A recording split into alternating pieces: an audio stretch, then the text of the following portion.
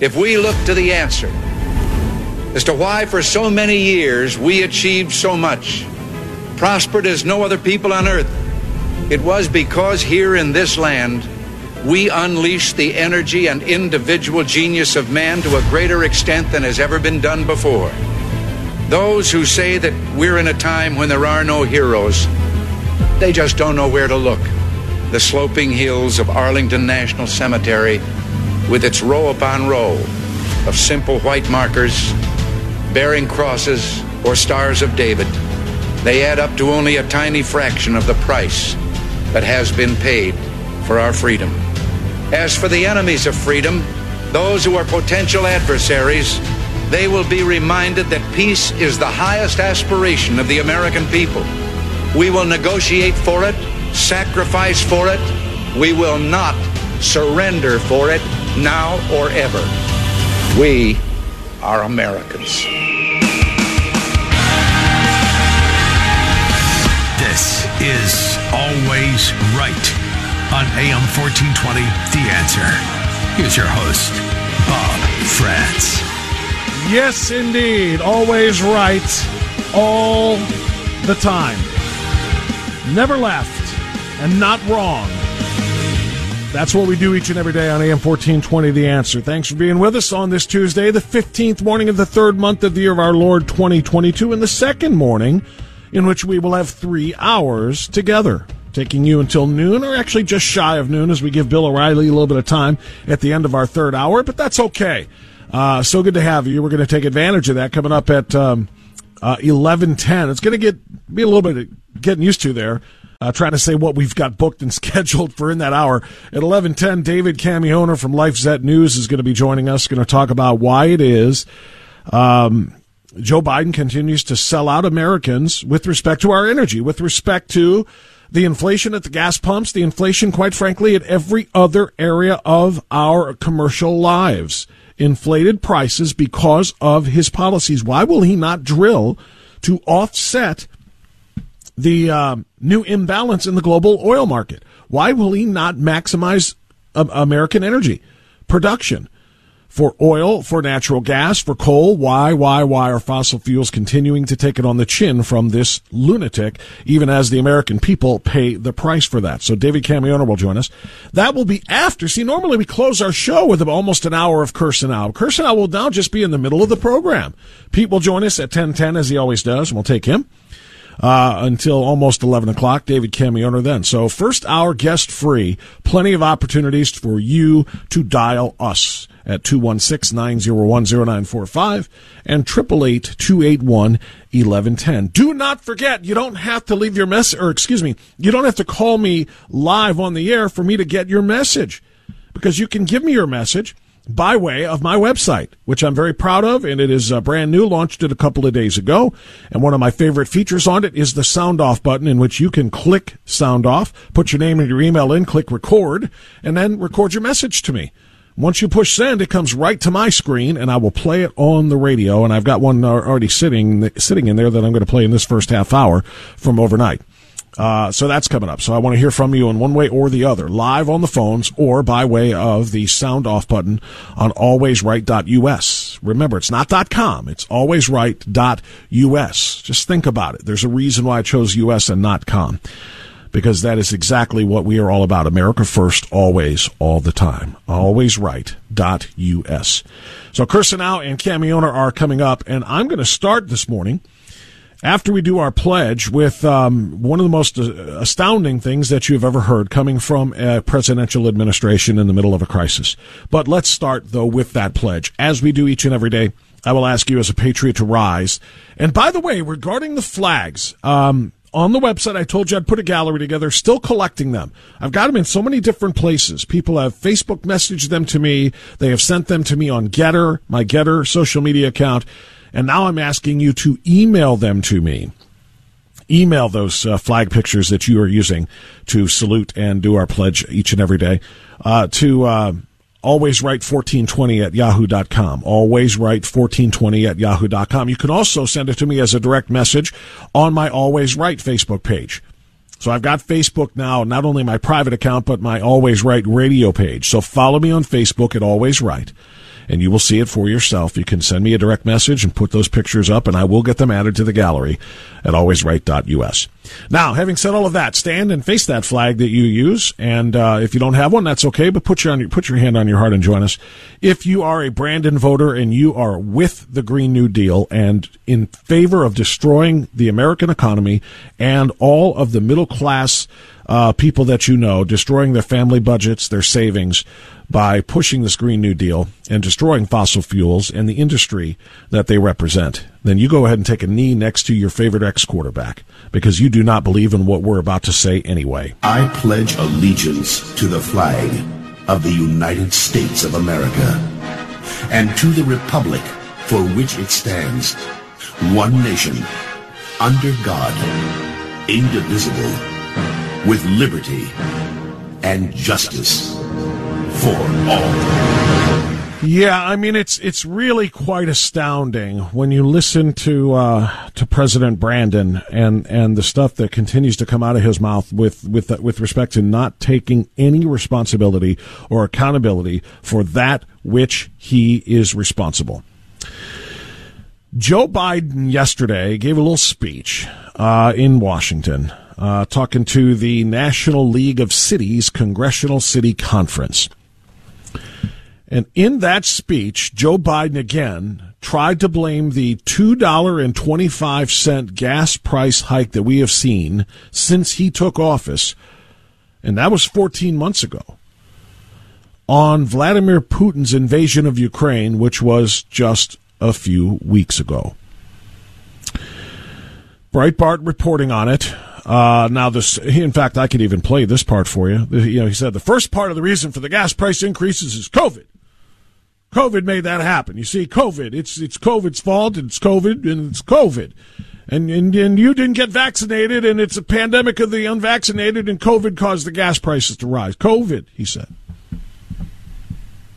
By the way, wasn't COVID raging for almost the duration of 2020? Remember? It was March of 2020 when we had 2 weeks to flatten the curve. March is when the whole thing started. We had COVID, lockdowns and shutdowns and businesses closed and so on and so forth for the rest of 2020. Trump was president then. Yet somehow gas prices stayed at around or under $2 a gallon. Let's figure that out. Joe, if COVID is reason number one, excuse number one for the higher gas prices, and that's exactly what he said yesterday in D.C., and Putin is number two, how come when Trump was president through COVID, especially the worst of COVID, how come the gas prices didn't spike then? They started spiking on January 20th, 2021, when you took over. And they went from around $2 a gallon, and I've gone through this before, to around $2.25 a gallon in early spring, to around $2.50, $2.60, $2.70 a gallon by the summer of last year, to pushing up near $3 a gallon as we got to Christmas time, to pushing up over $3 a gallon to $3.25, $3.40, $3.50 in the early part of this year. And then, yes, after Putin went into Ukraine, further destabilizing the world oil market, yes, then it did spike another 50 to 75 cents, and it's still spiking. You can blame Putin for a small part of that, but you need to blame yourself for the vast majority of that, and he refuses to do so. It's all about Vladimir Putin. Putin's responsibility. The second big reason for inflation is Vladimir Putin. From the moment he put his over 150,000 troops on the Ukrainian border, the price of gasoline in January went up 75. No, you can finish your thought there if you want. It went up how high? It had been 2% finished. Oh, we missed it. Give me a break. The rescue plan contributed to 0.3% of inflation. Yeah, and printing a limitless supply of money and spending money like you are a drunken sailor home at a whorehouse, that contributed to inflation. Massive, massive amounts of inflation. But he blames it on the gas prices on COVID and then on Putin. You know, you almost think what he's really trying to say is Vladimir Putin was a bad dude. That's his corn pop of the day. You got to deal with what Vladimir Putin is doing to him. As a matter of fact, he's really, really tired of you blaming him for all of this. He's really, really thinking he's getting a bad rap. I'm sick of this stuff. We have to talk about it because the American people think the reason for inflation is government spending more money. Simply not true. You know, what's funny is how he says that with conviction. That government's spending more money and printing more money because we don't have anything to back that money. So printing worthless paper money doesn't cause inflation, he said. It's simply not true. It's more than that because we played this for you yesterday. Fancy Nancy told you not only does spending more money in like the $1.5 trillion in the recently passed omnibus spending bill. Nancy Pelosi says not only is it not inflationary, it actually helps cut the national debt. Spending like a drunken sailor is cutting the national debt. So when we're having this discussion, it's important to dispel some of those who say, well, it's the government spending. No, it isn't. The government spending is doing the exact reverse, reducing the national debt. It is not inflationary. The government spending is reducing the national debt. Hold on. I'm going to do this in real time. I kind of mentioned yesterday that I had done it, but I'm going to do it right now. National debt clock. Let me pop this up here on the laptop in front of me. There it is, real time. National debt clock, currently at $30,319,425,675,678,9,000. I can't even, it's speeding by so quickly. So, larger picture, it's $30,319,040. My point is, it's continuing to increase. I see no decrease on the national debt because we're spending money like I described, because like the Democrats, like the Brandon administration and the Democrat-controlled Congress are doing. I see no retreat in the debt clock. If you want to look at that, by the way, you can see it. It's usdebtclock.org. I should probably put this on my webpage and leave it up there running for everyone to see. In fact, I'll make a point of that if I can. I got to talk to my web guy. But, yeah, that usdebtclock.org, you can see it. It's not decreasing, Fancy. It is increasing. And you know what? We're sick of this, too. We're sick of what you and Brandon and the rest of them are doing to this country. And moreover, we're sick of what you're doing with respect to our insulting our intelligence.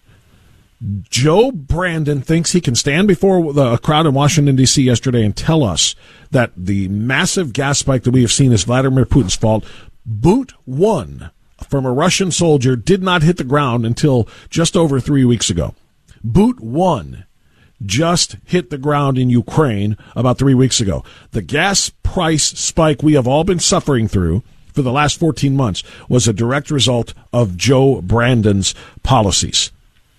As a matter of fact, there have been several reports on this, and they've literally charted month by month the price increase, the national average gas price increase, and I could probably pull it all together for you. As a matter of fact, I might do that. I might take our time out here because I've got a grid that someone sent me with the specifics on what it was going back all the way to Inauguration Day and through today, and I could probably share that with you and be more specific on exactly how many more dollars we were forced to spend on gas each and every month since Biden took over and long before Vladimir Putin ever said we're going into Ukraine. In fact, that's what I will do. Inflation, gas prices, energy costs in general, and everything else you own have gone up, and he wants you to believe that it's all Vladimir Putin was a bad dude. Yeah. I'm sick of this stuff. Yeah, we are too. In a different way, though, because we're sick of what you're doing to us. 216-901-0945, 888-281-1110. And don't forget, alwaysright.us. Sound off there and send me your voice message. I'll play it on the radio, and I'll respond to it right here on AM 1420, The Answer.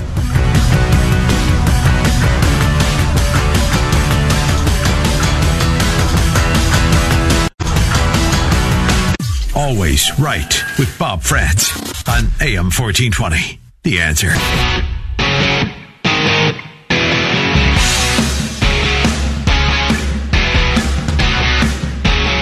All right, 923.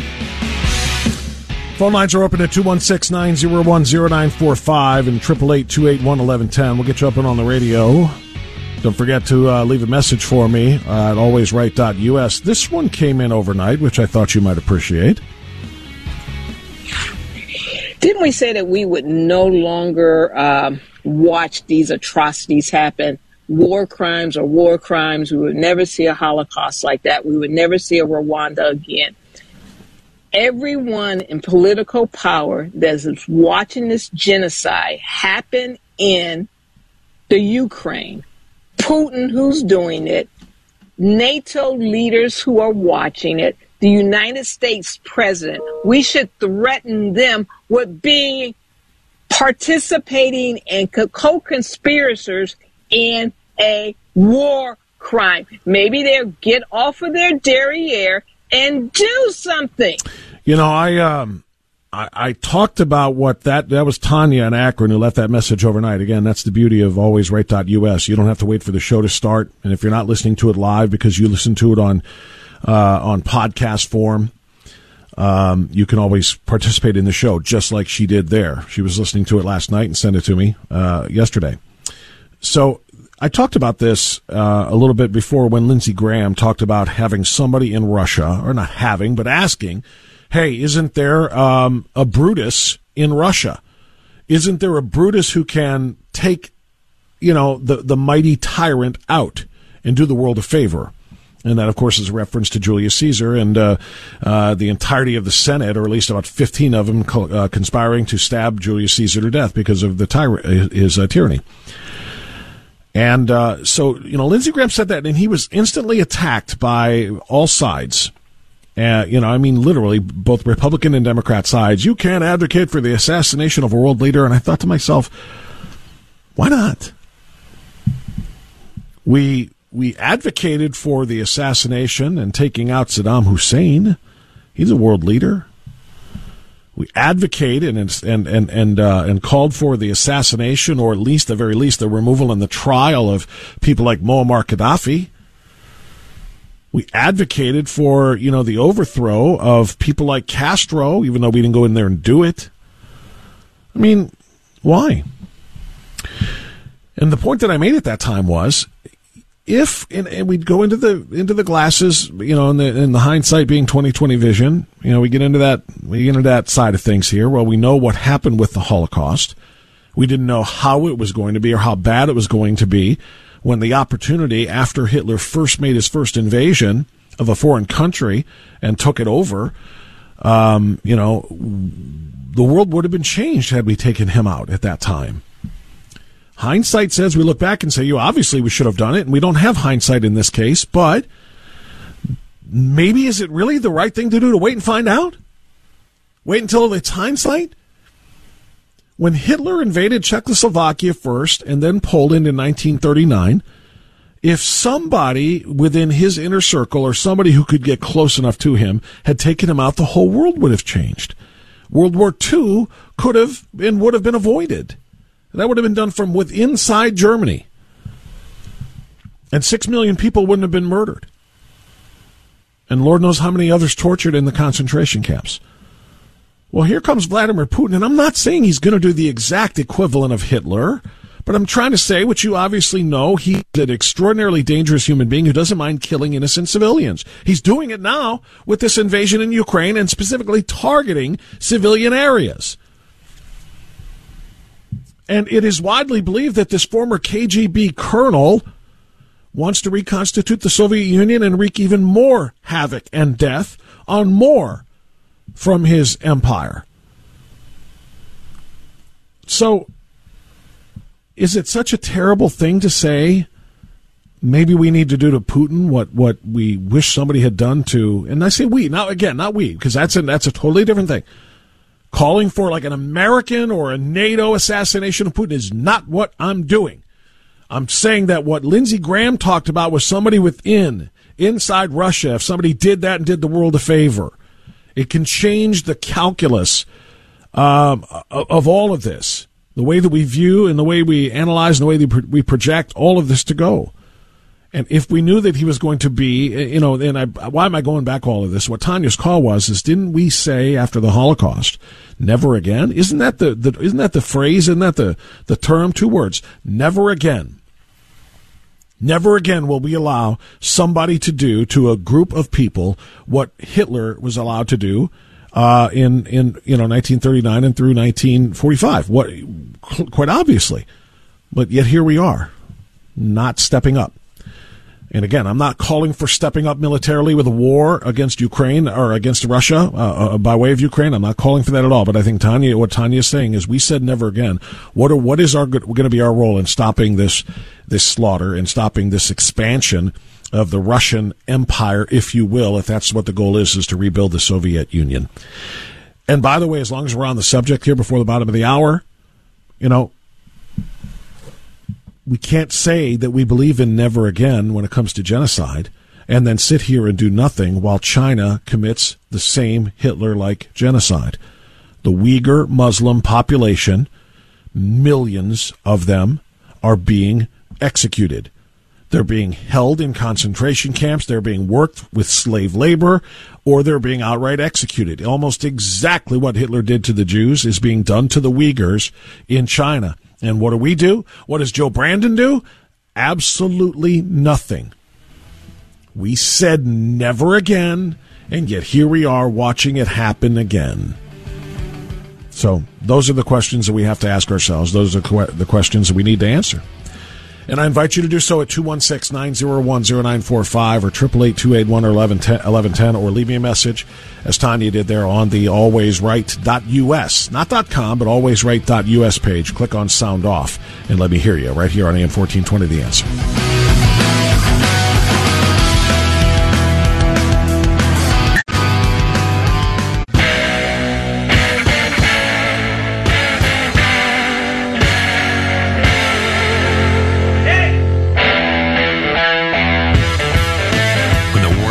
Upside down, and the majority turns to the left. Turn to the right. Always right. With Bob France on AM 1420. The Answer. All right, couple more thoughts. 9:36. Thanks for being with us.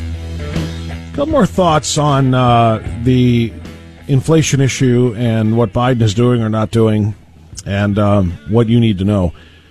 As Biden blames Putin and COVID for record high inflation in the United States, this story breaks. New drilling permits granted by the federal government in the middle of this crisis, this energy crisis, this cutting off of Russian oil and so forth. New drilling permits have plummeted, not 10%, not 20%, not even 50%. New drilling permits have declined or decreased 85%, despite pressure on President Brandon to do something about energy and to increase oil production. 85%, the Biden administration. They've slowed the approval of new oil and natural gas drilling leases by 85%. The number of approvals in recent months has been less than half of what they were at around their peak the first time President Brandon took office, going from as many as 643 in April of 2021 to as few as 95 this past January, two months ago. This according to BLM, Bureau of Land Management statistics. That's an 85% reduction. How can he justify the price that we're paying at the pump? The average national average for a gallon of gas as of yesterday was $4.33, according to AAA. $4.33. That's 26 cents over a week ago, 84 cents over what it was a month ago, and again, about $2.33 over what it was when Donald Trump left office, even in the midst of COVID. So you think about that for just a moment, and then you think about this. Will the American people remember that when it comes time to vote? Because of the second story that I wanted to share with you here is about inflation and where it's hitting the worst. Is it hitting the worst in your backyard? It's hitting the worst actually in the battleground states. Now, whether that's coincidental or not, I don't know. But I'm just telling you, there's an Axios report here that is charting the rate of inflation in some of the most important states when it comes to obviously selecting a president, but also, of course, extraordinarily important in getting the right number of members of Congress from the Republican Party in these midterm elections. Will the people remember come November who's responsible for and whose party is responsible for this extraordinary increase in energy costs? And here's what we have. The details according to Axios. The percentage increase in the consumer price index from February of 2020, just before the quote-unquote pandemic, some might argue planned-demic, to last month, the latest data which is available, the difference was then compared to the national average. And here's what they have. The CPI's, that's the Computer Price Index, CPI's U.S. city average in February 2020 was 257.97. In February of 2022, last month, it was 281 rather, 0.15, a growth of 8.2%. But that national average of 8.2% is low compared to what it is in the battleground states like Florida, Georgia, and Arizona. In the Atlanta area of Georgia, the inflation average is at 11.7%. That's 3.5% higher than the national average. In Florida, Tampa and Miami area, differences 11.8% and 10.2% respectively. In the urban areas of Arizona, the difference 10.7%. In the West Coast cities, including the Nevada battleground of Las Vegas, the difference is 8.4%, just a little bit higher than the national average. So what does all of that mean? The higher rates in the battleground area stem from the fact that they possess characteristics correlating with high inflation. They include factors such as an influx of residents and lots of college-educated adults, higher salary earners, tending to bid up rents, and many other factors. But the point is that these are battleground state and city voters, and they're going to recognize that their dollars are not going as far. They're getting hit very, very hard by these price increases, not just in gas, but at everything that you will find on your store shelves, no matter the store, no matter the industry, no matter what you're a consumer of, whatever you consume. The prices are going to be up on all of them, and they're going to remember that and realize that this wasn't the case when the Republicans were in charge. It is the case now that Joe Biden, who learned, of course, under Barack Obama, that these are his policies that are leading to this. Now, let me give you a little bit more of an example before I go to any phone calls. 216-901-0945, 888-281-1110. Let me give you this example, because I've talked about it just in passing before, but not with specifics, not with numbers. So I want to give you a couple of numbers here.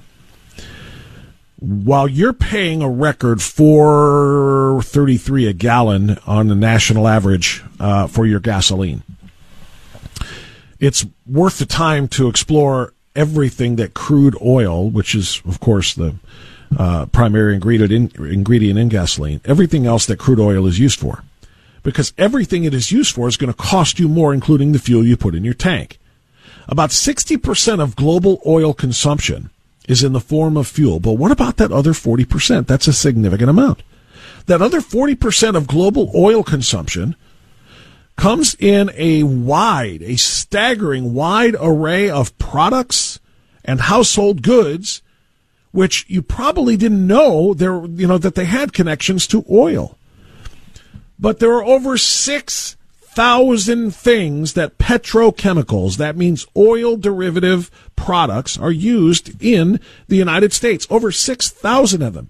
Things like toothpaste, trash bags, plastics, food preservers, medicines. All of those things use petrochemicals, which again are derived from oil. And all of those prices are already steeper because of the supply chain issues. So when you talk about where we're headed as consumers, when you talk about how far your dollars are going to stretch for you, what that bill is going to be when you take a full cart of groceries to the checkout line, what that bill is going to be today versus what it was a month ago, 6 months ago, a year ago. How about 6 months from now? Because all of the things in it are impacted by the price of delivery, shipping, and by the dramatic instability of the world oil market, because the petrochemicals that all of those products that are needed for all of those products to be manufactured are going to be very, very hard to come by. So there's a ripple effect of higher oil prices. Now, what does that mean? Give me a real number, Bob. Don't just tell me it's going to be bad. This is the point. According to the experts at the Heritage Foundation, which have crunched all of these numbers, if you look at the effect of higher oil prices, the trading amount per barrel, and then, of course, what it comes down to in your gasoline prices and all of the other products that I just described, the estimate is that the average American family is going to end up paying about $3,000. That's at the current standard. That doesn't take into account further escalation in Ukraine and whether or not China decides to do something with or to Taiwan. What we are talking about, what we are talking about is just the way things stand right now with oil at its current price per barrel. The average American family is going to lose about $3,000 this year. $3,000. Now, Joe Brandon wants you to believe, and he said this because he's back stumping for the Green New Deal now. He gave up on Build Back Better because it's Build Back Crapper. He's now back on the Green New Deal, being pushed there by his gangrene puppet masters. And he is saying that, remember, no one under under $400,000 a year in income is going to pay a nickel of new taxes. No one's going to pay higher taxes. Well, except for the fact that his policies leading to the inflation that they have means we are all getting a massive tax hike in the way of inflation, to the point of that 8.2% national average, to that point of record 40-year high costs. And yes, now that we're talking about petrochemicals affecting the price of manufacturing of all of those household goods, 6,000 products that we use, that's before we put drop one of liquid gold into our gas tanks. We're going to be shelling out around $3,000 a family more. And if you just do the 3,000 divided by 12 months, what are we talking about here? We're talking about $250 a month or so. You tell me, can you absorb a $250 hit? You know, spread it out over a few different things. It's going to all come out of one pot. What are you going to do? Where's your $250 going to go? And the answer is, you're not going to write a check for $250 out of something, but the collective amount is going to be that impact of around $3,000 per family. That's an average. Some maybe a lot more. Some maybe a little bit less. But that is a price hike, or a tax hike. That is a complete and total tax increase that the left is trying to tell you, that the Brandon administration is trying to tell you is not happening. All right, 216-901-0945 and 888-281-1110. Let me get Charlie and Westlake up and on the air before the break, and before Kirsanow at the top of the hour. Charlie, go ahead. Hey, thanks for taking the call. Good job. I want to say you did a great job as the MC at the Life Conference. I'm hoping that's the last one. Could be the last Life Conference. We don't know. But what I'm thinking, I'm watching TV and I'm watching every enemy that we have is sharpening their knives. Iran, Korea, North Korea, the communist Chinese going in Taiwan. They've measured Biden's weakness. They know he's the weakest, and this is their chance. And we should brace for bad stuff coming. I'm not a fortune teller, but I think they're going to all try stuff within the next year. Well, Iran, and thanks, Charlie, for the call. Iran, I hate when people say Iran. It's not correct. It's Iran. And I do that sometimes, too. But anyway, Iran launched a missile that landed precariously close to the American consulate in Iraq. And if you don't think that's a test, taking the measure of a man to see if there's going to be a response, particularly as they're in the middle of negotiating a new JCPOA, a new Iran nuclear agreement, in which the Russians are negotiating this for the Iranians because they're allies. And as the old adage goes, the Russians don't necessarily have a whole lot to do with the Iranians, but the The enemy of my enemy is my friend is the mantra here. And they are working very, very hard to create and support another enemy of the United States and the enemy of Israel as well. So all of those things, yeah, they are all kind of in the soup right now. To your larger point about other countries, do we think China's going to test us by doing something with Taiwan? Probably so. Do we think North Korea is going to get back in the game? Because they've been awfully quiet for the last 4 years, or at least the 4 years of the Trump administration. And they've been quiet so far in the start of the Brandon administration. Are they going to get back in the game? And then obviously, as we just were talking about with Iran. So yeah, I feel you. I understand you and I agree with you. All of those things, if they all wanted to at the same time bubble over, it's going to really dilute our resources and force us to decide what we're going to fight against, what we're going to sanction, and whether or not we can stop it, particularly without the loss of American blood. And by the way, the sanction part of this is something we have to be realistic about. They oftentimes don't mean squat. They do nothing. That was the point that many people made whenever, the Brandon administration's response to the impending invasion by Russia of Ukraine. So we stand by, or we stand ready with the strongest sanctions in the history of the world. These sanctions are going to be enough to stop Vladimir Putin. Well, Peppermint Patty yesterday, Madam Circleback herself said, well, no, we never really thought that. Prior to February 24, the President, our NATO allies, and the EU were embarked on a deterrence project. That's exactly the word that you and other senior U.S. officials used at the time. Quite clearly, the invasion was launched on the 24th of February, and so we can say as a factual matter that deterrence project failed. Is it the view of the White House that Mr. Putin could not be deterred by any set of steps? Or are you willing to concede that perhaps some other set of steps by the President and our allies might have deterred the invasion? James, I would say that when we put in place the threat of sanctions and the threat of consequences, we never thought that would be fail-proof or that would be 100% effective. But that's not what you said. These are the strongest sanctions ever. This will do the trick. It's intended to deter. And you, Madam Circleback, your boss, and the bumbling, babbling buffoon that is the vice president need to get your messaging straight, because the vice president literally contradicted the president. And then you came out and had to clean up the mess when she said that we absolutely think that the sanctions can be a deterrent to stop it. She said it at the same time she was saying, we know that he is determined to go in. He's definitely going to invade. But yet our sanctions are designed to deter him from invading. You guys can't get your story straight. And that's because I think we're dealing with, and I don't think Jen Psaki's dumb, by the way.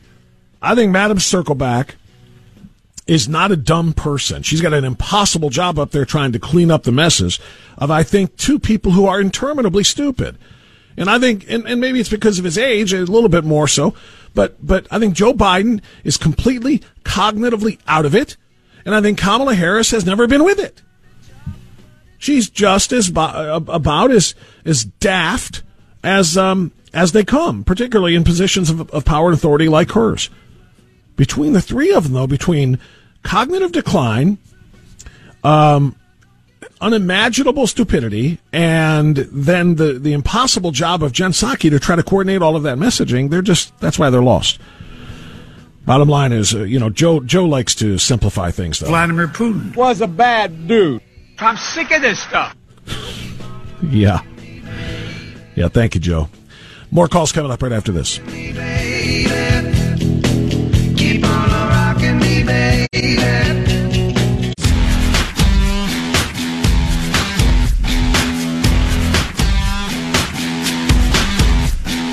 9:55 now. Kirsanow coming up at 10:10. David Kamioner next hour after that at 11:10 as we get into our third hour. Brand new 3-hour show that we just started yesterday. So make sure you are with us through for the duration. Don't think we're done at 10 o'clock or at 11 o'clock rather, because we are not. We're going to take you until just before noon when we give it to Bill O'Reilly. Let's go to Jeff now in Cleveland. Jeff, thanks for waiting. You're on the air. Go ahead, sir. Hi, good morning, Bob. How are you? I'm good, Jeff. What's on your mind, pal? Good. I just want to say we need to do a better job as conservatives just letting low information voters and those who are left leaning understand what the Democratic Party is standing for, because every policy that they vote for is basically against them. They're the inflation, stacking the Supreme Court, allowing illegal citizens to vote, abolishing the Electoral College. I mean, just defunding the police, open borders.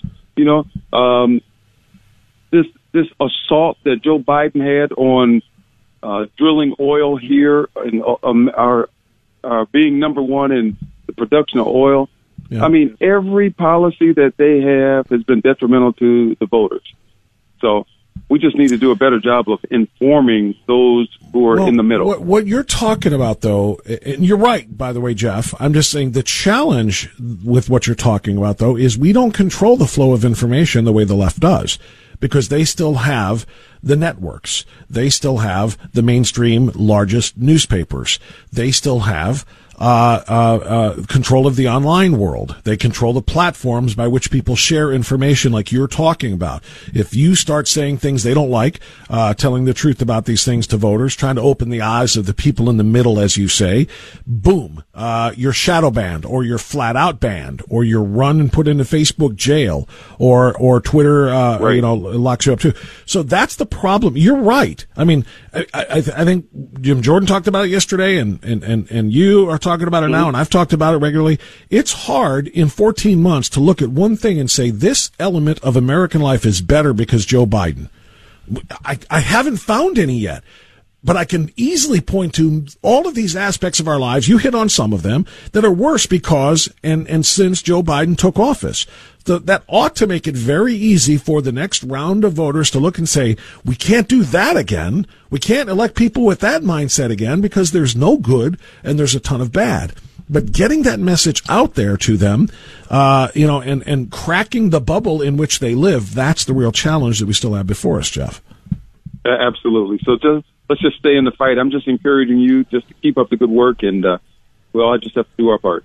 Well, you're right, and you just did it. Thanks for the call. You did your part, and you're right. I mean, it comes down to that at the end of the day. Is we do have to kind of stay in the fight. We can't allow. Yeah. I almost did this. I don't know if I have time for this now before the top of the hour. But this is what they do. This is what they do when we say things and try to share things the way Jeff was just talking about with other people about the real conditions of this country and the policies of the people that made it happen. You say those things and you get locked up here. Those fact checks keep a-coming. Looks like I'm banned again. Ain't been allowed on Twitter since I don't know when. I'm stuck in Facebook prison. My profile page is gone. And I'm not rightly knowing just what I done wrong. Post selfies with my puppies, corny memes and puns. I've tried to be a good boy, not trying to hurt no one. Got shadow banned on Vimeo, but I'm not sure why. Some tender whistleblower flagged my love life as a lie. Sir, you're charged with posting, quote, good morning. It's not a good morning for everyone, sir. Check your white privilege. But On September 21st of this year, did you not post a photo to Facebook with the caption, quote, nice, warm day today? Well, probably, but... It wasn't a warm day for the people of Antarctica, sir. Who lives in Antarctica? Penguins, sir. Lots of penguins. But penguins aren't people. Racist! Everything I post is questioned. Each fact I post is wrong. They'll probably even fact check the lyrics in this song. They think I should be censored, and if I disagree, my posts they'll keep removing until they cancel me. I hereby find you guilty as charged and sentence you to 30 days in Facebook jail. But I'm not guilty, and that's the truth. This court is not interested in the truth, sir. Only the facts. And the fact is, you are guilty of non-compliance to our agenda. Wait, what? Is that a question? We don't allow anyone to question anything, sir. That will be another 30 days. Well, when they free me from this prison next time I speak my mind. You can bet I'll think it over before I cross the line. Won't spread misinformation, speak truth in all I say. And if it violates their standards, I'll post it anyway.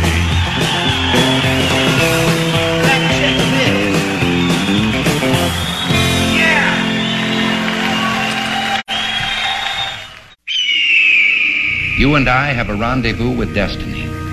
We'll preserve for our children this, the last best hope of man on earth, or we'll sentence them to take the last step into 1,000 years of darkness.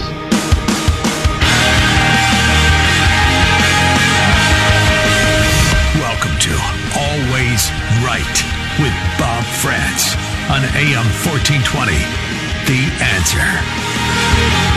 8 minutes after 10 o'clock. Hour number 2 is underway. Hour number 2, by the way, of 3. And you dig it! Yeah. Second day of the 3-hour version of Always Right on AM 1420. The Answer. Appreciate you being here. We've got a good guest scheduled for the top of the next hour. David Kamioner, Lifezette News, going to be joining us. Very much looking forward to talking to him about why Joe Brandon is refusing to increase energy production here in the United States, even after cutting it from being imported by Russia, which is the right thing to do. Why will he not do it? And why is he going to continue to blame Vladimir Putin for all of this? The second big reason for inflation is Vladimir Putin. From the moment he put his over 150,000 troops on the Ukrainian border, the price of gasoline in January went up 75 cents. I mean, I don't want to point out everything that's wrong with that when I say that the invasion of Ukraine began in February. February 24th is when that launched. And he's telling us that the price of gas went up 75 cents in January? I don't know what to say about this guy really anymore. I'm sick of this stuff. We have to talk about it because the American people think the reason for inflation is government spending more money. Simply not true. Gas prices were under $2 a gallon when Donald Trump left office. They're $4.33 national average now. Putin invaded, about 20 days ago? And he wants to blame it all on Putin. Peter Kirsanow has got a response to that, I am quite certain, and more. Our good friend Peter Kirsanow, the longest-serving member of the United States Commission on Civil Rights, best-selling author, sometimes columnist, sometimes law professor, all-the-time lawyer, joining us now once again for his regular Tuesday visit on AM 1420, The Answer. Peter, good morning, good sir. Morning, Bob. Hey, congratulations on the third hour. That's exciting news. And, it just occurred to me as I was listening to the intro, it's similar to the intros you've done in the past. Being the longest-serving member on the U.S. Civil Rights Commission makes me sound like I'm old and decrepit. And it also, I think, raises issues as to whether or not I'm entirely sane by serving on that commission for so long. It's the kind of issues that we entertain on that commission. They're cutting-edge issues. They're idiotic issues, but they're usually about 5 to 10 years ahead of where the rest of society is. It's a kind of canary in the coal mine. But in any event, good to be with you again. And again, congratulations on the third hour. Thank you, sir. To clarify some of that, for those who don't know, you are old. You're just not decrepit. You're old and in amazing shape. That's the thing. Anybody who saw you at the Bringing America Back to Life conference and your great presentation knows that. So yes, you are old, as you pointed out. Entered your 7th decade, right? Yeah, well, almost. I'm getting there. About to, okay. Yeah. The thing is, a little kind of a pro tip here for all your listeners there, and I really mean this. Yeah. You're right. I have been working out my entire life. I've been fortunate not to have any serious debilitating injuries. I've been in the hospital a few times for incidents of my own making, but nonetheless, I really do think that simple things like just exercise, and I believe in both aerobic and anaerobic, and I try to do a lot of heavy lifting. You shouldn't do that after a certain age, but if you've been doing it all your life, you can do it safely. And I do think that heavy lifting does have a kind of rejuvenative effect that nothing else does, even distance running and sprints also. As you know, I like doing my hill runs. I think when you sprint uphill, that type of anaerobic activity really has kind of a rejuvenating effect. So anyway, that's the 15 seconds of non-political discourse. All right, very, very. No, I'll tell you what, very good, Pete. It's good advice, no doubt about it. The heavy lifting I do is trying to make sense out of Democrat policies. That's the heavy lifting that I have to do every day.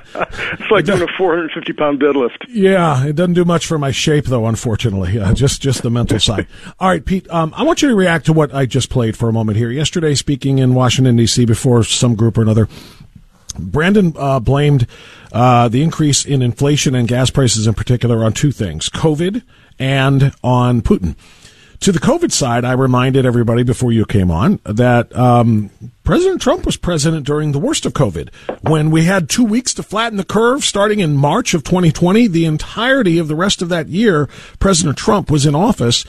Gas still didn't rise up over $2 a gallon, or if it did, it was $2.02, and then it went back down to $1.97 or whatever.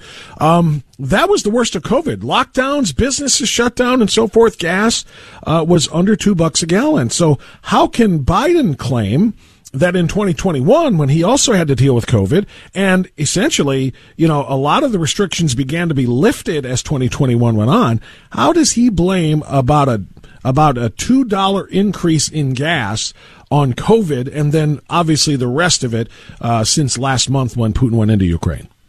Well, he can get away with it, or he believes he can get away with it, because he knows the media is going to do the heavy lifting for him. They will either not cover idiotic statements like that, or they'll put some type of spin on it that makes it seem as if that's in fact the case. And consider this, Bob. There's a poll that came out just a few days ago that showed, to let you know what kind of influence the media can have. And I don't think in this case it is going to be effective, and it hasn't been effective thus far if you take a look at the polling data. But nonetheless, it's the only thing Biden and the Democrats have, because a lot of this is their own, almost everything is their own making. As you just indicated, before Biden got into office, we were looking at gas prices that were around $2 to $2.15 a gallon, and now we're well over $4 a gallon. Most of that spike occurred since or before the invasion of Ukraine. But why they think they may be able to get away with it, and they have to take this tack because it's the only thing available to them, is that the media is going to cover for them. Consider this one fact. The media, or a media poll just recently asked voters, who is responsible for Putin's invasion of Ukraine? Now, that question by itself is nonsensical because Putin's responsible for his invasion of Ukraine. Yeah. But nonetheless, 34% of respondents said Trump. Consider that. 34% said that a guy who's been out of office for more than 1 year and who's been harder on Russia than any other president of the last 20 years is responsible for the invasion. See, that's what I hate about polling, Pete, because you can't say, please explain when you're conducting a survey. You can't say, why do you say that? All you can do is ask other questions, yes or no questions, but I would love to hear the rationale for that 34%. Yeah, I would love to hear that too, because, well, maybe not, because I'm confused enough as it is. But nonetheless, that's an extreme. This is why the Democrats are in trouble also, because they have been coming up with nonsense since I've been alive, but especially in the last 5 years. And the reason they come up with the nonsense, and the reason why we see them flat-footed right now in so many areas, they don't have rational explanations, or they don't have meaningful policy positions, is because their political muscles have atrophied. They have not been having to exercise them because the media has been carrying their water, repeating stuff that is just on its face stupid and sometimes insane, like these gas policies and inflation and who's invading or who's responsible for Putin invading Ukraine. So when we heard, for example, 2 years ago, something that was palpably ridiculous, and we all thought it was going to redound to the detriment of the Democrats, that phrase was defund the police. I still maintain that is the dumbest political statement I've ever heard. They said that because there's no pushback. Republicans, on the other hand, almost uniformly have to have 3 or 4 explanations or fallback positions because the media is going to drill down on almost anything they say, regardless of how truthful it may be, how accurate it may be.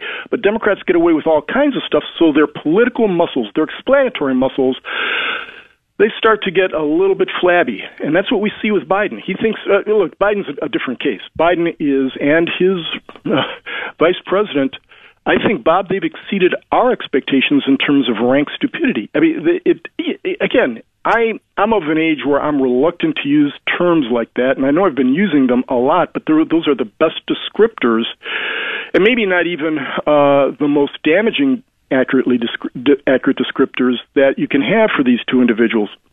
We have individuals, though, that are saying some of the most ridiculous things that I've ever heard anybody, regardless of their station on the political spectrum, whether they're presidents, whether they're Democrats, whether they're mayors, whether they're socialists, doesn't matter. Biden has the ability to utter just sheer nonsense on a regular basis, and Kamala Harris has really exceeded him in many regards. So here we are. You know, we're here with Biden talking about who's responsible for oil prices, who's responsible for inflation, and as that little sticker that you see sometimes when you go to fill up your gas, your car with gas, that little bumper sticker that you see that's sometimes on the pump, he did that. He's the person responsible for that. And going back to, who's responsible for the invasion of Ukraine, again, it's Putin, but Biden has done so many things, and really, you have to go back to his election itself. Many of us, you and I have talked about it before Biden was even elected. We talked about the vulnerability of the United States if he gets elected because it's going to send a signal to the bad actors of the world that America, at least the strong America, is closed for business right now, and it's time to see what you can get before we come to our senses and get some rational actor in the Oval Office. So again, he can say that because the media allows him to say that. Yeah, well, they do, and that's a difficult part about it. Nobody is challenging him, and if you do challenge him in a way that is not directly to his face because you can't get access, if you challenge him on social media, you get canceled, you get blocked, you get suspended, and all the rest, and that's what makes this so incredible, and he does get away with this. I still don't think he's going to get away with it big picture because in November, everybody is going to remember this, and they do understand who is responsible for maybe not quote-unquote Putin invading, and 34% of these idiots said Donald Trump, but they know full well who is responsible for the increase in the inflation and the increase in gas costs right now, and I'll explain more about that coming up and ask you to analyze that too. We'll take a quick time out now at 10:20. Kirsanow with us on AM 1420. The Answer, right back. Welcome back to Always Right with Bob France on AM 1420. The Answer.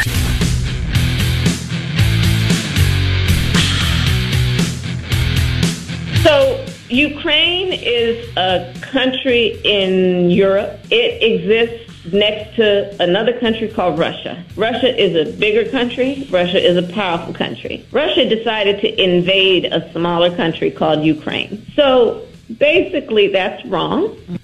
I am here, standing here on the northern flank, on the eastern flank, talking about what we have in terms of the eastern flank and our NATO allies, and what is at stake at this very moment. What is at stake this very moment are some of the... Keep going there, Kamala. You're doing an outstanding job, seriously. Okay. A friend in need is a friend indeed. I can first. Okay, so this time. Pete, that's just a short little summary of Kamala's Eastern European trip, in which she went there to assure the rest of the world not to worry. We've got this. We're on it. We are the United States. We will rally. We will lead the world in stopping and responding to Vladimir Putin. That's who we sent. And because I laughed, and maybe you laughed, and whole bunch of other people laughed and a whole bunch of other people cringed and hung their head in shame that this is what we said over there. Apparently that makes us all racist. What it is that they constantly question the qualifications of black women, and that's why people are saying that she's unprepared. And I disagree. I think she's You can disagree, but that's the truth of it. And so this is based in racism. This is based in misogyny. And we're talking about a woman that has extensive experience abroad. And I think this is just... That's Sunny Hostin on a TV show called The View, you may have heard of and never watched. So there you go, Pete. How much of the Kamala Harris backlash for her leading the response to the Russian invasion, going to Poland, going to Bulgaria, going to Romania, and embarrassing us all like this, how much of that is based in racism and misogyny? About minus 100%. Just consider if a white male had looked that idiotic. They would have been raked over the coals. It would have probably been on the front page of the New York Times, especially if it's a Republican. That was not just an embarrassing performance. That was a performance that has real-life consequences. There are, as you know, people in the Kremlin, people in the Politburo, the Chinese Politburo. I mean, if you read any kind of analyses of the Chinese, for example, and their intelligence services and their military intelligence services, what they do in terms of studying us is truly extraordinary. They have tens of thousands of people who are devoted to studying our leaders, and they do it 24/7.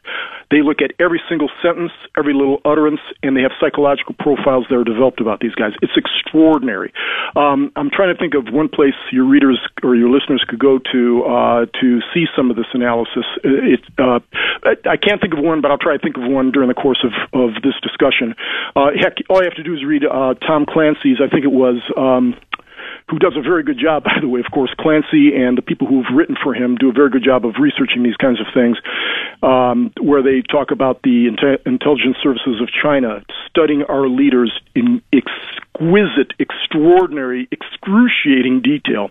And when they look at a Kamala Harris, I'm wondering what they're thinking in terms of their just emotional reaction, because the conclusions that almost anybody could come to is this is a person who should probably be working at 7-Eleven. No disrespect to people who work at 7-Eleven, but Kamala Harris is adult. I have wondered how it is that she eventually passed the bar exam. I think she failed once, but it's extraordinary that she passed it. And then she became Attorney General of the state of California. Now, a lot of people have, questions as to how that happened, or they have their own surmise as to how that happened. And, I wonder, too. I'm not going to get into all that stuff. But this is not somebody who should be Vice President of the United States. We have a president who shouldn't be President of the United States, and these things have real-world consequences as we see right now. You and I and lots of other people have discussed this over a year ago, 2 years ago, that when they got elected, it was going to send a signal to our adversaries, to the aggressors in the world. Just as, when you were a little kid on the playground. Weakness invites aggression. It's not simply physical weakness, it's mental weakness, it's strategic weakness, and almost everything these two say and do telegraphs that weakness. The problem is it's not confined to them. So it has real-world ramifications, not just even on the United States. It has ramifications for the entire Western world, because the world and history did not stop when Harris and Biden got elected. And Vladimir Putin doesn't care whether or not Harris is a black female. What he sees is a weak and stupid person.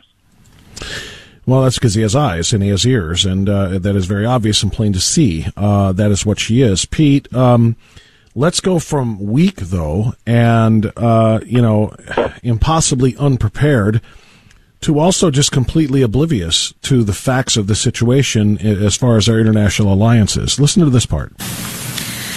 So I will say what I know we all say, and I will say over and over again. The United States stands firmly with the Ukrainian people in defense of the NATO alliance. Pete? Word salad again. First of all, Ukraine is not part of NATO. That's the part. It wasn't the word salad it was that last part. She said that the United States stands firmly with the Ukrainian people as part of the NATO alliance. Ukraine is not in NATO. This is the basis for Putin's, his justification for invading is because he doesn't want Ukraine to flirt with and become a part of NATO and have NATO have more access to the Russian border. She thinks that Ukraine is already in NATO. Ukrainian people in defense of the NATO alliance. How can we defend the NATO alliance if they're not in NATO? That part is just that's beyond just showing weakness. It's showing an abject ignorance of international geopolitics and alliances. And Bob, stop being racist and sexist. But here we are. We have sent this person overseas, and in an extremely serious circumstance where people's ears are wide open, their eyes are wide open, and they're listening to every word, every comma, everything. And they hear that. And think how jarring that is. I mean, just a few miles from where she is, relatively speaking, bombs are going off and people are being dismembered. And they hear this. And then what else does she do? Again, the cognitive dissonance related to what we just talked about, but also the emotional dissonance. Look at the fact that she laughed in the presence of the Polish prime minister. She's laughing, and just a few kilometers to her east. By the way, she didn't know where she was. It was the eastern flank, the northern flank, the southern flank. She has no clue where she is. But she's laughing when people are being torn to bits about refugees. Are we going to be taking refugees? I guarantee you, the border czar, Kamala Harris, wouldn't be laughing, and she didn't laugh when they had that fake photo of Border Patrol agents allegedly whipping illegal immigrants coming across our border. Well, we know that wasn't happening, but there was high dudgeon. They were enraged by those photos, right? But she's laughing about people being torn asunder. This is not just dumb and stupid. This is immoral, and we should call it as such. We shouldn't be tolerating this kind of stuff from our ostensible leaders. No question about it. Pete, we'll take our time out here. We're going to come back. We got a lot more to talk about with you, including what this is going to mean to the Democrats and to the country in November. What are minorities who are oftentimes the tipping point between victory and defeat? What are they doing? How are they viewing all of this? I know you've got some numbers to share with us. We'll do that next on AM 1420, The Answer.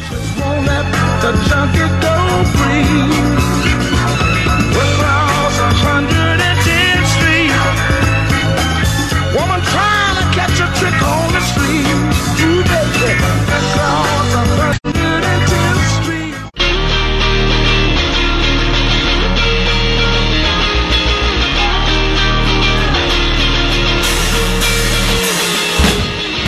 When the left's propaganda is the biggest threat to your health, get your booster of common sense and keep yourself sane.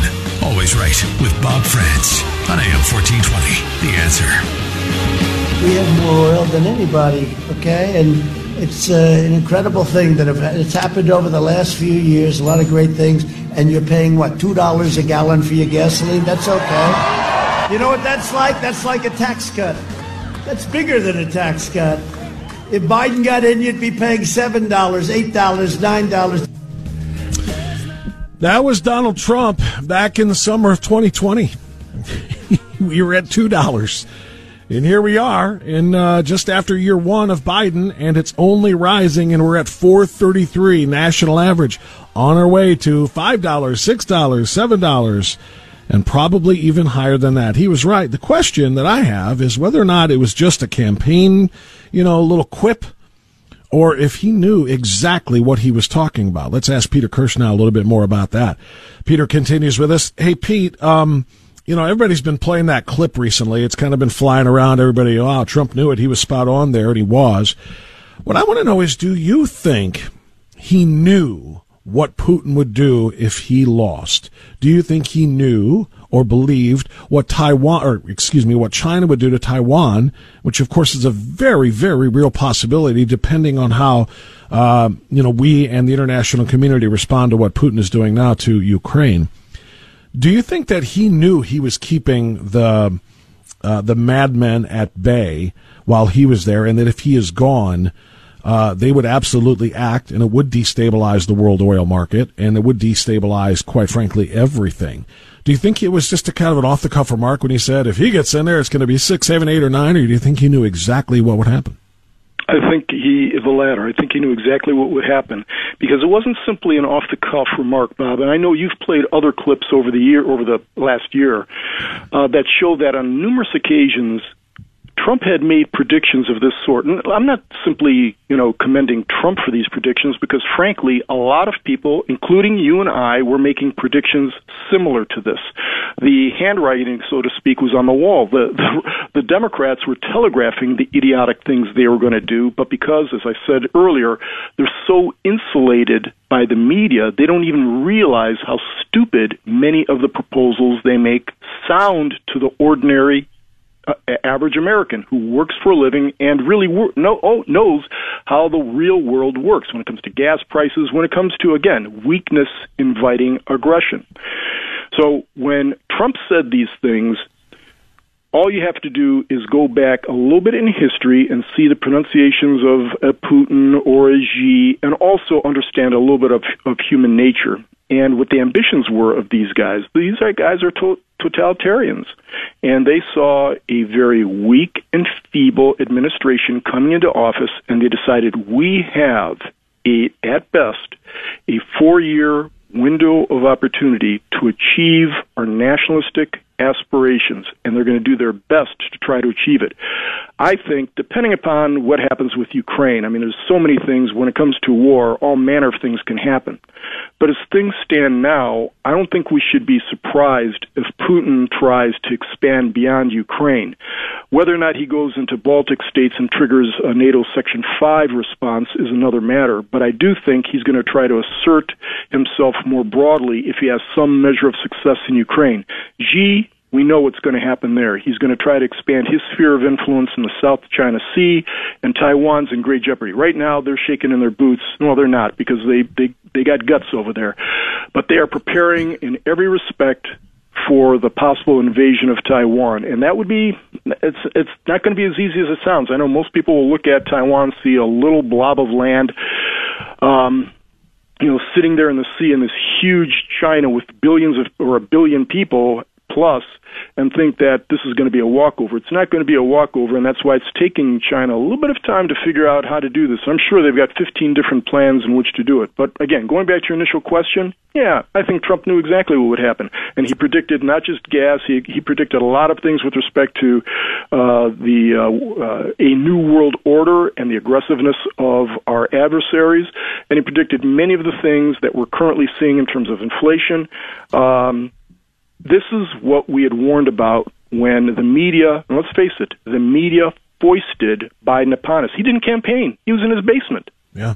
They foisted him upon us, and they tried to tell us all kinds of bad things about Trump. You can hate Trump for all of his personal, idiosyncrasies, but as somebody said, they'd much rather have mean tweets and no inflation than what we have right now. Well, let's put that to the test here. Well, actually, in a moment, because I wanted to play the back half of the clip there when I played Trump predicting $7, $8, $9 a gallon under Joe Biden. The back half of that clip is Mayor Pete, also known as Transportation Secretary Pete, announcing what the real goal is here. Last month, we announced a $5 billion investment to build out a nationwide electric vehicle charging network so that people from rural to suburban to urban communities can all benefit from the gas savings of driving an EV. The average price of an electric car is $53,000, and I just had a listener text me and said, hey, Bob, ask Kirsanow what he thinks about the Biden administration trying to get low-income folks in the hood to buy an expensive electric car because they cannot afford to put gas in their regular gas car.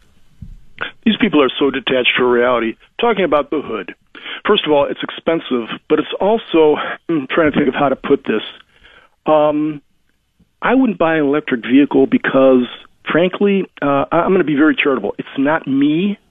I would be caught dead in one of those little things, and I suspect many of my neighbors wouldn't either. I'm an American, among other things, okay? And I'm an American male, and I grew up with muscle cars, and I will confess in a misspent youth to doing some drag racing that was unlawful. But nonetheless, this is America. We should be able, with responsibility, to buy what we want to buy. And first of all, electric vehicles are simply not practical yet, and they may not ever be, because we're using fossil fuels to fuel the charging stations that Mayor Pete is all excited about in the first place. And then if there's any kind of a dislocation in terms of our energy supply, electric is the first to go. Just like with these solar panels. Solar panels presume solar, presumes sol, presumes the sun. And if you have a cloudy day, guess what? Hey, you know what? You're going to need backup, and the backup comes from coal, natural gas, and oil. So somebody brought this up on the show. Hey, Pete, somebody brought this up on the show yesterday. Whenever there's a power outage, what do most families do when their electric goes out? They fire up their what? Their gas generator. Exactly. Because that's more reliable. Exactly. These people don't live in the real world, the Buttigiegs of the world. You know, they live in this theoretical kind of seminar world that the rest of us don't live in. And unfortunately, these guys are in charge. Jennifer Granholm has absolutely no clue. Listen to look, this is not a partisan screed. It just happens to be partisan because the Democrats seem to be walking in lockstep in insanity. You have Granholm, you've got Buttigieg, you've got all these cabinet secretaries, Mayorkas. All these people live in a different world from you and me, and we're suffering the consequences like it right now. And I know in your intro you talked about some changes in the demographics here in terms of voting. It's having an effect from A to Z. In other words, traditional Democratic constituencies are looking at this thing, and even they are saying, this is a bridge too far. They have to look out for their own interests, the interests of their family, and almost everything that Democrats are proposing, by the way, they all sound as if they've come directly from Alexandria Ocasio-Cortez and the Squad and Bernie Sanders. This is what we got. Joe Biden's not in charge. The Squad, or at least their premises and ideology, is in charge, and we're suffering the consequences. Nobody who's got more than a fourth-grade education would tolerate this kind of insanity, but apparently this is part of the Democratic and the media's, but I repeat myself, playbook. They think this kind of stuff works because, unfortunately, not too many of them have been spending much time in the real world. I've always said, Bob, sorry for going off on a tangent here, but I think many of your listeners would agree that it's a good thing for people who aren't in manual labor jobs or what I call real jobs to at least have spent several years in such jobs when they were in school or something else, because it helps ground you in reality. And when you look at the Biden administration, these are the kind of guys you can tell intuitively, instinctively, that when you and I were working in factories or working manual jobs, working tough jobs in the summer or, during breaks and whatever it may be, or maybe even our first job, I happen to be a lawyer now, but that's not what that's not how I was born. My father was a steel worker, and I worked those kind of jobs working in foundries and places like that. It grounds you in reality that there are certain fundamental laws of gravity that apply to everybody. These guys, however, these Wharton School grads, no disrespect to Wharton School, no disrespect to McKinsey, but you know what I'm talking about. When you haven't bloodied yourself, when you haven't dirtied yourself, you have a perspective on the world that is unrealistic, and that's what we're seeing throughout the cabinet. Pete, let's look a little bit more. We just barely touched on what's going to happen in November as a result of all of this, and we talked about the demographics, blacks and Hispanics turning away from the Democrat Party in bigger numbers. And I think this is going to be, kind of evidentiary of that. This consumer price index, U.S. city average in February of 2020, right before the pandemic, was 257.97. In February of 22, last month, it was 281.15. That's an increase of 8.2%. Inflation in urban areas in Florida, Georgia, and Arizona, battleground states all, have been significantly higher than that U.S. city average. In Atlanta, the change was 11.7%, up from 8.2%. In Florida, Tampa, Miami area, differences 11.8% and 10.2%, respectively. And in the urban areas in Arizona, the difference was 10.7%. So one would tend to think that if the people in those areas, which are massive population centers in battleground states, are upset with that extraordinary increase in their price of everything, all commodities leading to, are feeling, I should say, the effect, including 6,000 petrochemical related products, in addition to just the gasoline in their cars. If these people are tired of paying more, they do know who's in charge. They do know who's establishing the policy. Do you believe that will come out in November? Yeah, I do, and those are great stats. And let me give you a couple more stats for your audience. All of those things, the confluence of all those factors in the real world, have caused reliable Democratic constituencies to move decisively toward Republicans. If you look at polling data, but not just polling data, actual elections that have occurred since the presidential election, Democrats are scared to death for a reason. Now, you know Kirsanow's ironclad rule of elections. I've always said this. If the Democrats cannot get on a national basis a floor of 88% of the black vote, and that's the absolute floor. If they can't get that, they cannot win, period, full stop, okay? That's 88%. And usually Democrats get, around 92 to 93% of the black vote.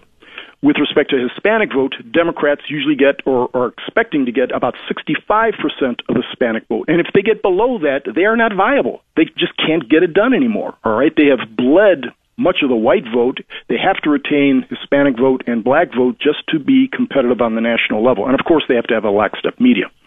Right now, as we speak, 27% of blacks view themselves as aligned with the Republican Party. Okay, so if you do the math on that, that's 73, far below 88, which is the floor. And more worrisome for Democrats is that 75% of Hispanics are aligning themselves with Republicans. In other words, if you ask the question, who do you think you're going to be voting for, member of what party, come midterm elections, 75% of Hispanics will say, or fewer than 75% of Hispanics will say, that they're voting for Democrats, and only 73% or less of blacks are going to say that, and that is electoral death for Democrats. They can't win. It's an impossibility. Now, a long time between now and the election, but we don't see anything in the foreseeable future that's going to change that. I mean, Biden and the rest of the Democrats are continuing to do stupid things, and another bellwether, Bob, is the fact that Beto O'Rourke down in Texas is now saying that critical race theory needs to be abandoned, okay? Beto O'Rourke saying get rid of critical race theory, which is one of the hallowed points of the Democratic Party. Yeah, but Beto O'Rourke is, I think, the outlier. You know that because he is just a constant candidate. He failed his presidential bid, he's failed in his Senate bid, and now he's saying, I'll try governor this time. He's just the perpetual candidate. He'll say anything for a vote depending on his audience. You know as well as I do, next month he'll be in front of a different audience and he'll say critical race theory needs to be in every American classroom. And if he does that, in addition to oil and inflation, or gas prices and inflation, the thing that's driving a lot of the defection from the Democratic Party is critical race theory in schools, or the school environment, broadly speaking. Parents have had an opportunity to see the garbage that's being fed to their kids in many public schools, and they've recoiled in horror. We saw it with respect to the Virginia election, the gubernatorial election there. There have been a number of other discrete elections where this has been a huge, huge issue. You can't continue, as the Democrats had for the last year, and again, in large part because they've been insulated by the media from recognizing how lunatic some of this stuff. You can't continue to say defund the cops and that little white kids are racist or have privilege and all kinds of other things, tell lies about inflation and oil prices and expect that you're going to be able to prevail in an election. I think there's a real problem. And if you take a look at 3 special elections down in Texas, in areas that are heavily Hispanic, almost overwhelmingly Hispanic, and prior to 2020 had been uniformly and reliably Democrat, they've elected Republicans. Yeah. This is a real wake-up call. Pete, let me take a time out here. We're a little bit past, but I do want to ask you one more question. Can you hang with us for one more short one? Okay. Pete Kirsanow will answer the next question about the Woman of the Year. You might be surprised to find out who that is. Kirsanow next. Christ. When you, everyone when you. Peter Kirsanow, I normally don't keep you for this last segment because I'm locking out the show, but now that I have a third hour ready to start after the top of the hour, I can use you in this moment, and I want to get your reaction to USA Today's Women of the Year. Apparently they didn't choose just one woman. They do a segment or do a collection in the newspaper of the women of the year. Now, one of them, you may be stunned to learn, is Kamala Harris for the phenomenal job that she did. The phenomenal job she did on the southern border, keeping the border secure, and then the amazing job she did representing the United States in foreign affairs in Eastern Europe. But that is a tremendous selection compared to the one I want you to respond to, because the other or another of the Women of the Year highlighted by USA Today is Richard Levine, also known as Dr. Rachel Levine, the U.S. Admiral Assistant Levine. Secretary, Dr. Admiral, 4-star Admiral Rachel Levine, the U.S. Assistant Secretary for Health, who is a biological male in a wig and some lipstick, has been named one of USA Today's Women of the Year. Pete, do what you will with that. When we see aggression from the Russias and the Chinas of the world, I'm not saying that, Dr. Levine has provoked this, but it's that type of attitude that causes our adversaries to think we're not serious people. There are real-world consequences to many of the individual discrete things that we do. And these days, especially with the proliferation of media, everybody sees these kinds of things, and it has a more, I think, concentrated impact than it would have, say, 20 or 30 years ago. With respect to Dr. Levine, you can treat somebody with dignity and respect, and I would encourage everybody to do so, but at the same time, not accept things that are patently false. Dr. Levine can refer to himself as whatever he wants, and again, I will treat that person with dignity and respect, but then afford me at least the courtesy and the grace of treating me with dignity and respect and not forcing me to say something that is fundamentally untrue. It is false. So there are a lot of ramifications to this, and we're going to be working through this for a number of years, if not decades. And as you know, at the Civil Rights Commission, we saw this stuff a long time ago, and I was telling people to watch out for this because it goes beyond simply a man being a woman or a woman being a man and all these other things. This goes with how we think of ourselves as a society and what we can compel people to do or say.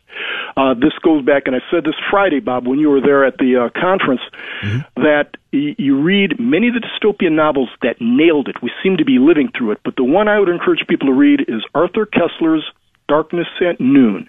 If they can get you to say a man is a woman, it's not an issue of whether a man's a woman. It's whether or not they can get you to accept things that are not true. It is the first stage that totalitarians require their populations to go through to accept things that are fundamentally untrue. I'll treat Levine with all the respect that he deserves, but treat me with the accordant respect also. And moreover, in my opinion, Pete, treat real women with the respect by not diminishing them to being just what somebody says that they are. Real women are real beings as women. They are part of God's construct of men and women, male and female, chromosomally, anatomically, physiologically, biologically. And if something is wrong psychologically, then deal with that. But stop making real women into caricatures because somebody decided they want to play a woman for their own personal reasons. Peter Kirsanow, great stuff as always, my friend. Thank you for the extra time, and we'll talk to you again soon. Thanks, Bob.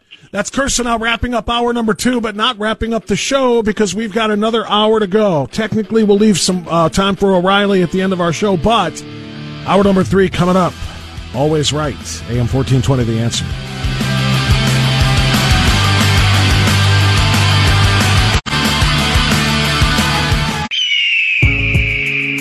You and I know and do not believe that life is so dear and peace so sweet as to be purchased at the price of chains and slavery. If nothing in life is worth dying for, when did this begin? Just in the face of this enemy? Or should Moses have told the children of Israel to live in slavery under the Pharaohs? Should Christ have refused the cross? Should the patriots at Concord Bridge have thrown down their guns and refused to fire the shot heard round the world? The martyrs of history were not fools. And our honored dead, who gave their lives to stop the advance of the Nazis, didn't die in vain. Where then is the road to peace? Well, it's a simple answer after all. You and I have the courage to say to our enemies, there is a price we will not pay, there is a point beyond which they must not advance. This is Always Right with Bob France on AM 1420, The Answer.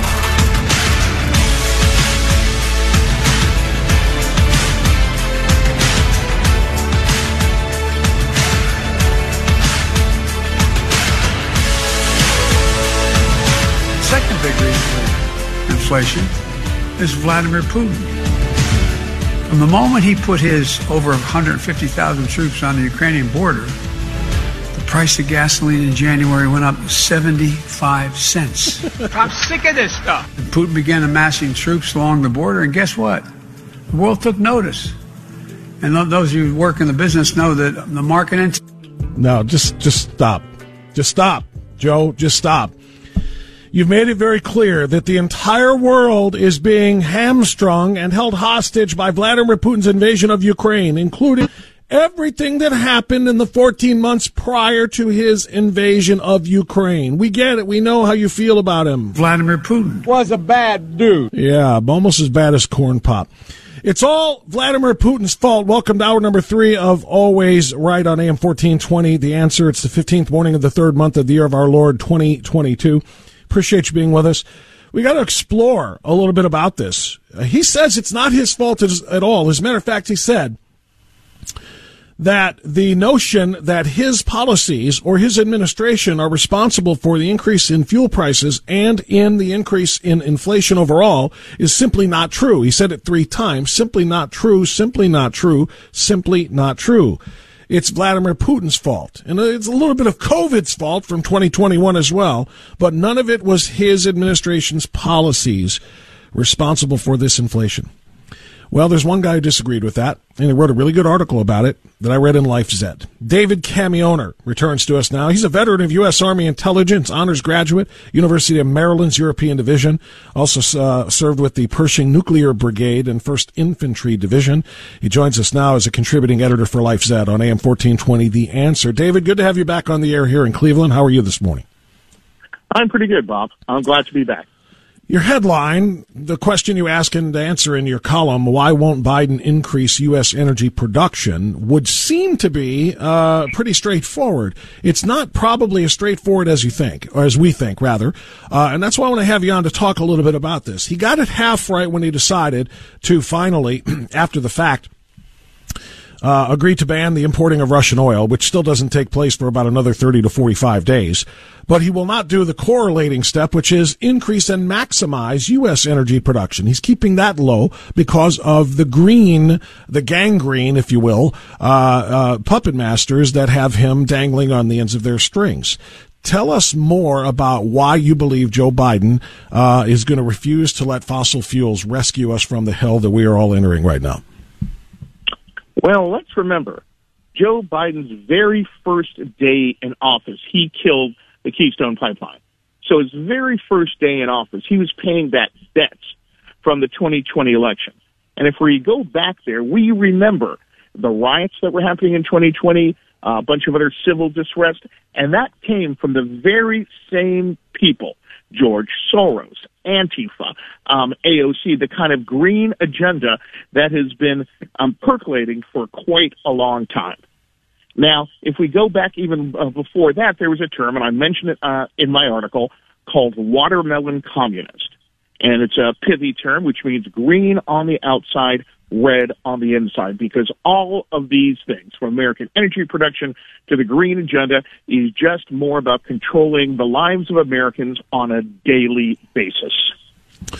David, I want to follow up to an element of this that I don't think a whole lot of people understand or realize is there, and that is Russia's role in this, not because of the invasion of Ukraine, but because of their bankrolling, Vladimir Putin's bankrolling of the green movement here in the United States.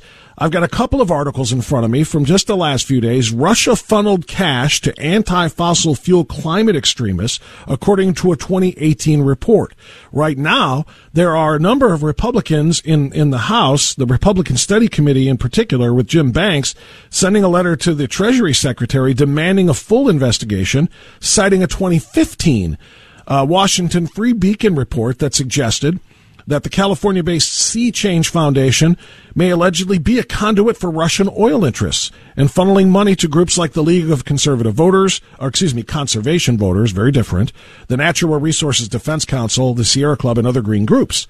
So that's an element to this. Russia is screwing us over, I think, two different ways here. Number one, they're coordinating, colluding, and funding the green movement that is attacking the American fossil fuel and oil and natural gas industries. And then, of course, by going to war and destabilizing the market, it makes it even more painful for us. That's exactly right, Bob. These folks have been working in tandem for some time. I mean, if we look at American history over just, say, the last 10 years, let's say since the Obama administration, we've seen coordination across the board. Example being going back to 2020 and some of those riots, we saw a lot of pre-staged material. Every time the riot showed up, there was logistics in place. Now, this didn't happen because a bunch of scruffy college kids decided to go out in the streets instead of their midterms. This was a coordinated aspect. And I'll tell you, there are people in D.C., people I served with 40 years ago in Army intelligence, who believe not only was funding in place, but there were Russian, Chinese, and possibly Iranian intelligence agents on the ground in the United States coordinating the military logistical efforts of these groups. We're talking with David Kamioner, and we're talking about the refusal of the Biden administration and Biden himself to cross the green people. That you're right, that he kind of promised right at the beginning that he was going to destroy the oil industry. I mean, those are words that he actually used to voters in a couple of stops that he made. And now, you know, he may or may not have seen this coming. Talking about the invasion that was going to destabilize the world energy and oil markets. He may or may not have seen it coming. But his reaction to this now is one where I either have to save the American economy and the middle class consumers' budgets by doing something I said I wouldn't do, or hold to my word, tell them we're moving toward EVs and renewable energy and let them all suffer. Either way, it's bad for him come November. That's exactly right. I mean, we've seen this before with the Democrats. In 1972, they walked over a cliff with George McGovern, with Barack Obama in 2010, and they just can't help themselves. And you're exactly right, Bob. I mean, this is a common sense thing. Voters vote about things in their wallets and their pocketbooks, and we've all seen what's happened at the pumps. And Joe Biden and the Democrats, because they're in charge, are going to be held responsible. So if you're a competent political thinker, strategist, or tactician, you're thinking, okay, this is going to kill me at the polls. I got to do something else. But the Democrats are in a quandary because, as you said before, they owe these people. They owe left-wing, green, in a sense, terrorists, given what they've done before, for their election. And not just on the street or at the ballot box, but in the influence these people have over our media, in the influence these people have over our economy, and certainly over our culture. I mean, we hear the message from TV and movies and everywhere else, all the pop culture, all the time, about a green agenda. And this is not coming out of just some arbitrary feeling on their part. It's part of a coordinated campaign that helps get Joe Biden elected. Now, for Joe Biden, it's time to pay the piper. Yeah, that's exactly what it is. David Kamioner is my guest. He is a contributing editor for Lifezette. So when you look at the bigger picture here with respect to who the American people will blame for this, he continues, and in fact, he's got even media on his side. I've got a story here. I don't know if I can pull it up in time. But they're all trying to advance the hashtag, Putin's price hikes, Putin's price war, Putin's inflation, and this sort of thing, blaming it all on him. Despite Breitbart did a great piece, by the way, talking about the step by step or month by month increase in gas prices from the $2 or so it was when he took over into the spring, the summer, the fall, and the winter of 2021, and now into the spring of winter months of 2022. He can blame maybe the last 50 to 75 cents on what happened with Putin, but the first $2 and 15 or 20 cents of that increase is from his policies over the course. And so the question is will the American people buy that? Considering that very, very precious few media sources will tell the truth. Breitbart will do it, but they get canceled. They don't even show up anymore on Google results. I'm a conservative talk show host. I don't have the reach, and if you try to share it with social media, David, on the platforms that the leftists run, they're all going to be embracing. I saw a guy on MSNBC the other day doing exactly that. What was his name? Hassan, I think, Mehdi Hassan, saying that the right wing wanted him to cancel the Russian importing of oil or importing of Russian oil. And then what did they do? They turned around and blamed him for the rising gas prices. He's got every tool in the box on his side. Will there be a reckoning, David? There will be a reckoning, because there is one tool he doesn't have, and that is, as an old political consultant, I can remind you, paid media. And the guys at the RNC and the guys in individual campaigns running from Congress, Senate, gubernatorial campaigns understand that people vote with their pocketbooks and wallets. They understand that every day that they fill up their tank of gas, they are under their breath cursing Joe Biden. So first of all, that's something that they understand is being amplified every day. All the Republicans have to do, and there are a lot of sharp people already planning to do this, all they have to do is remind them of something they're seeing every single day. Plus, people, they can be manipulated, sadly, but, they can only be manipulated to a certain degree. It's Lincoln's old, you can fool some of the people some of the time. Well, what the Democrats are going to try to do, as you've just said, is drumbeat this thing from Hollywood stars to TikTok to all these things, that this is Putin's fault. Oh, Putin's such a bad guy. And Putin is a bad guy. But just like Breitbart did, just like other people will do, the American people aren't dumb, and they remember. You see it all the time when you can on social media, when the price of gas when President Trump left office. People aren't that dumb, and even young people who have vehicles, who have other costs related to vehicles, are seeing this happen too. So some of the core constituencies of the Democratic Party, young women, other folks, are starting to see that Joe Biden's policies are directly affecting them on a daily basis, and that is really hard to overcome at the polls. Yeah, there's no doubt about that. David, I want to ask you about this. A lot of people have been playing this Trump clip in which he predicted the gas prices were going to go up under Joe Biden, which is probably not that hard of a prediction. But the second half of the clip is Transportation Secretary Pete. And I want to get your reaction to this. We have more oil than anybody, okay? And it's an incredible thing that it's happened over the last few years, a lot of great things. And you're paying, $2 a gallon for your gasoline? That's okay. You know what that's like? That's like a tax cut. That's bigger than a tax cut. If Biden got in, you'd be paying $7, $8, $9. Didn't they say, get rid of your car? Last month, we announced a $5 billion investment to build out a nationwide electric vehicle charging network so that people from rural to suburban to urban communities can all benefit from the gas savings of driving an EV. Is it as simple as it sounds right there? $8-9 a gallon is on the way, and pretty soon people will say, I just can't do it anymore. Okay, twist my arm long enough, and I'll go and plunk down whatever I have and get into an expensive electric vehicle. Is that the end game? That's one of the end games. Joe Biden's election was a green light for a lot of things. I posted in Lifezette back during 2020 and the beginning of his administration that the world was watching what was going to happen. Because if we go back to the Crimea, when did that happen? 2014. Again, a Democratic administration. If we go back to many foreign crises in the past, Kennedy administration, Berlin, and the Cuban Missile Crisis, it always happens because of an untried Democrat American administration.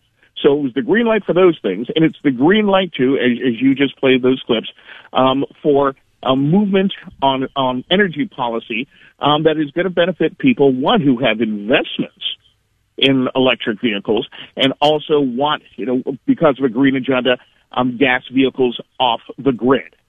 And obviously, be perfectly frank, Joe Biden doesn't know that one way or another. He's led by his advisors.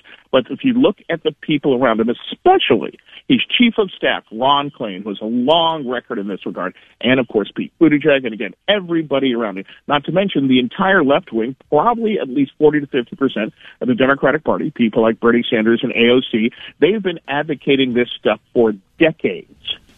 So Joe Biden knew he was signing a pact with the devil in 2020. Does he believe it himself? Who knows? But he decided that was worth the price of power. And now what's going to happen, not only in November, but little by little by little, we're going to start to see federal regulations. We're going to start to see little nipping around the edge of the American energy production when it comes to vehicles, to the point that in several years, you're right, people are going to throw up their hands. But more important to these people that are advocating a green agenda, industry will throw up their hands and stop building gas fuel vehicles and go completely over to EV, and that's what they want.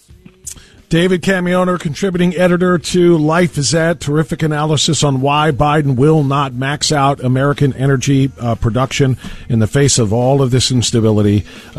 He's got a different agenda, and I think we have pretty much underlined what it is. David, thank you for coming on and doing just that. We appreciate it.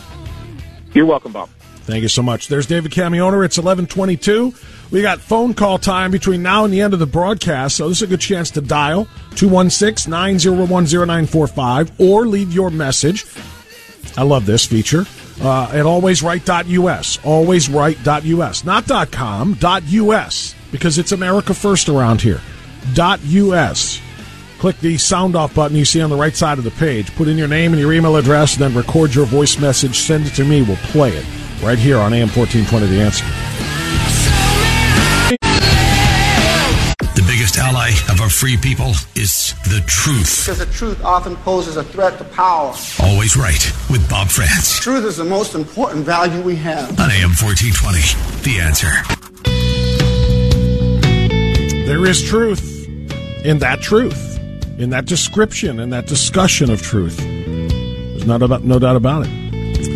216-901-0945 is the number to call. 888-281-1110. If you want to get in on what we are discussing this morning, or even off the grid, you can do that too, because we've got about 30 minutes, 20 minutes-ish, actually, rather, of the show to go. So you decide. We'll play it that way on AM 1420, The Answer. Let me go to Akron. I actually played a clip that was recorded on our webpage from Tanya in Akron in the first hour, so she's going to bookend the show. She starts it in the first hour. She's going to wrap it here. Tanya, go ahead. I missed the bookend, but I did rant yesterday because I was just looking at, we all know that Putin is responsible for this, but we're going to have to look back at the history books and say, what did our leaders do? They sat around and said that this would never happen again, and we're watching it happen again. So there should be somewhere that they should be held accountable for that. Listen, Tanya, when I played your clip, I responded to it by talking about how if they had it to do over again, it would be great if, a Nazi behind the scenes had taken out Hitler after his first invasion of Czechoslovakia and then Poland before it got out of hand, which it did. And I get that about, maybe somebody, Lindsey Graham even talked about that, somebody behind the scenes in Russia take out Putin before things get out of hand. But short of that, what were you suggesting? Were you suggesting that we? Okay, you're going to get that, or because we can't have that on the radio. We got to kill that. Yeah. Okay, hold on. All right. So Tanya, so what was your larger picture there? Are you suggesting you want us to go ahead and battle Putin's forces? No, I don't. I think that we didn't have the reason why we have a lousy set of leaders on NATO and on our end, and the reason why we're in this is because they're weak. They believe that we could have supplied the forces to the Ukraine, like Donald Trump was doing it. Right. We weren't giving them. Not the forces. You mean the weaponry. The weaponry, right? Early on, everybody saw this coming. You had to be an idiot to see that. If you knew what Putin was about, he said, when evil people say what they're going to do, you need to believe them and prepare for it. Okay? Donald Trump prepared to deal with Putin because he knew he was evil. He's prepared to deal with all of his enemies. If I have an enemy, I'm going to prepare. When they say something, I'm going to do something. I'm not going to send some. Let me be respectful for our former vice president who did nothing, who's now president now, and his vice president who cackled and almost choked. Hey, you're talking about one of USA Today's Women of the Year now. You be careful what you say about her. Yeah, right. Okay. She's a lawyer, and I don't know where she got her her crackerjack law degree from. But other than that, we won't say anything else. But we could have prepared them. We didn't have to do the fight. This is a country that's prepared to do the fighting for themselves, and they know the enemy better than we know the enemy. We just had to supply them the arms consistently for the last 2 years, 4 years. But we bought into the propaganda that Putin is bad because he's a friend of Donald Trump, and we spent all our time on that. And now we got these idiots paying TikTok influencers to do the same thing all over again. But not to Donald Trump. They're trying to do it to our kids.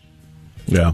Let me respond to a couple of those, Tanya, and I appreciate it. Thanks so much for the call. Go ahead and take your other call now. I'm sure you got it on hold over there. But listen, I would not characterize Vladimir Putin as Donald Trump's friend. I think that plays right into the game of the left. I think that's a mistake. I think Donald Trump knew how to massage relationships with dangerous people. It's why we had no wars, and it's why we had no aggressive actions taken against us or our allies for his entire 4 years of his presidency. He knew how to handle and massage the relationship with Kim Jong-un.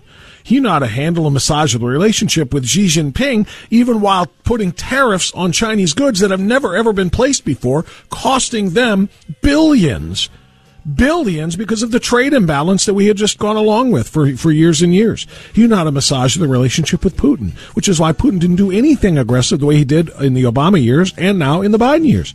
I wouldn't call that a friend. I would call that a guy who knows how to use and manipulate other strong men to make sure that they stay in line. Having said all of that, now we have Joe Biden, which is the exact opposite. Quick time out here for news. We'll come back. One more segment to go on Always Right, AM 1420, The Answer.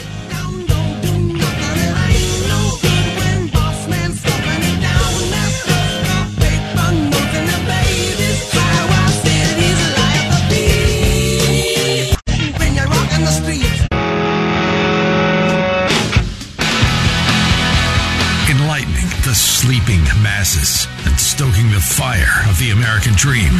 Always Right with Bob France on AM 1420. The Answer. Oh, yeah, 11:38.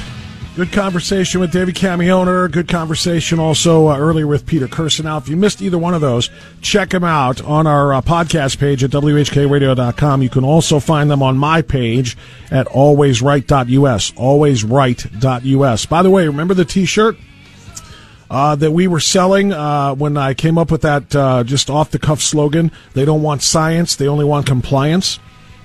Well, that T-shirt went ahead and reproduced. What do you call that, unisex? Asexual reproduction?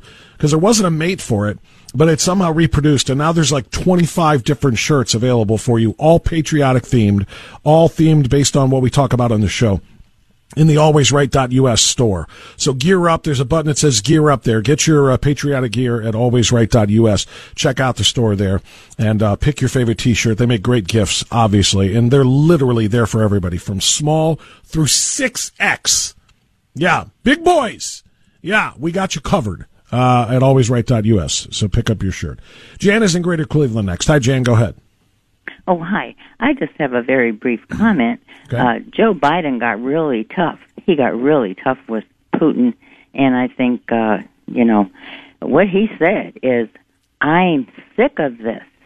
Don't you think that? I think that made the demonic-possessed Putin smile. Don't you?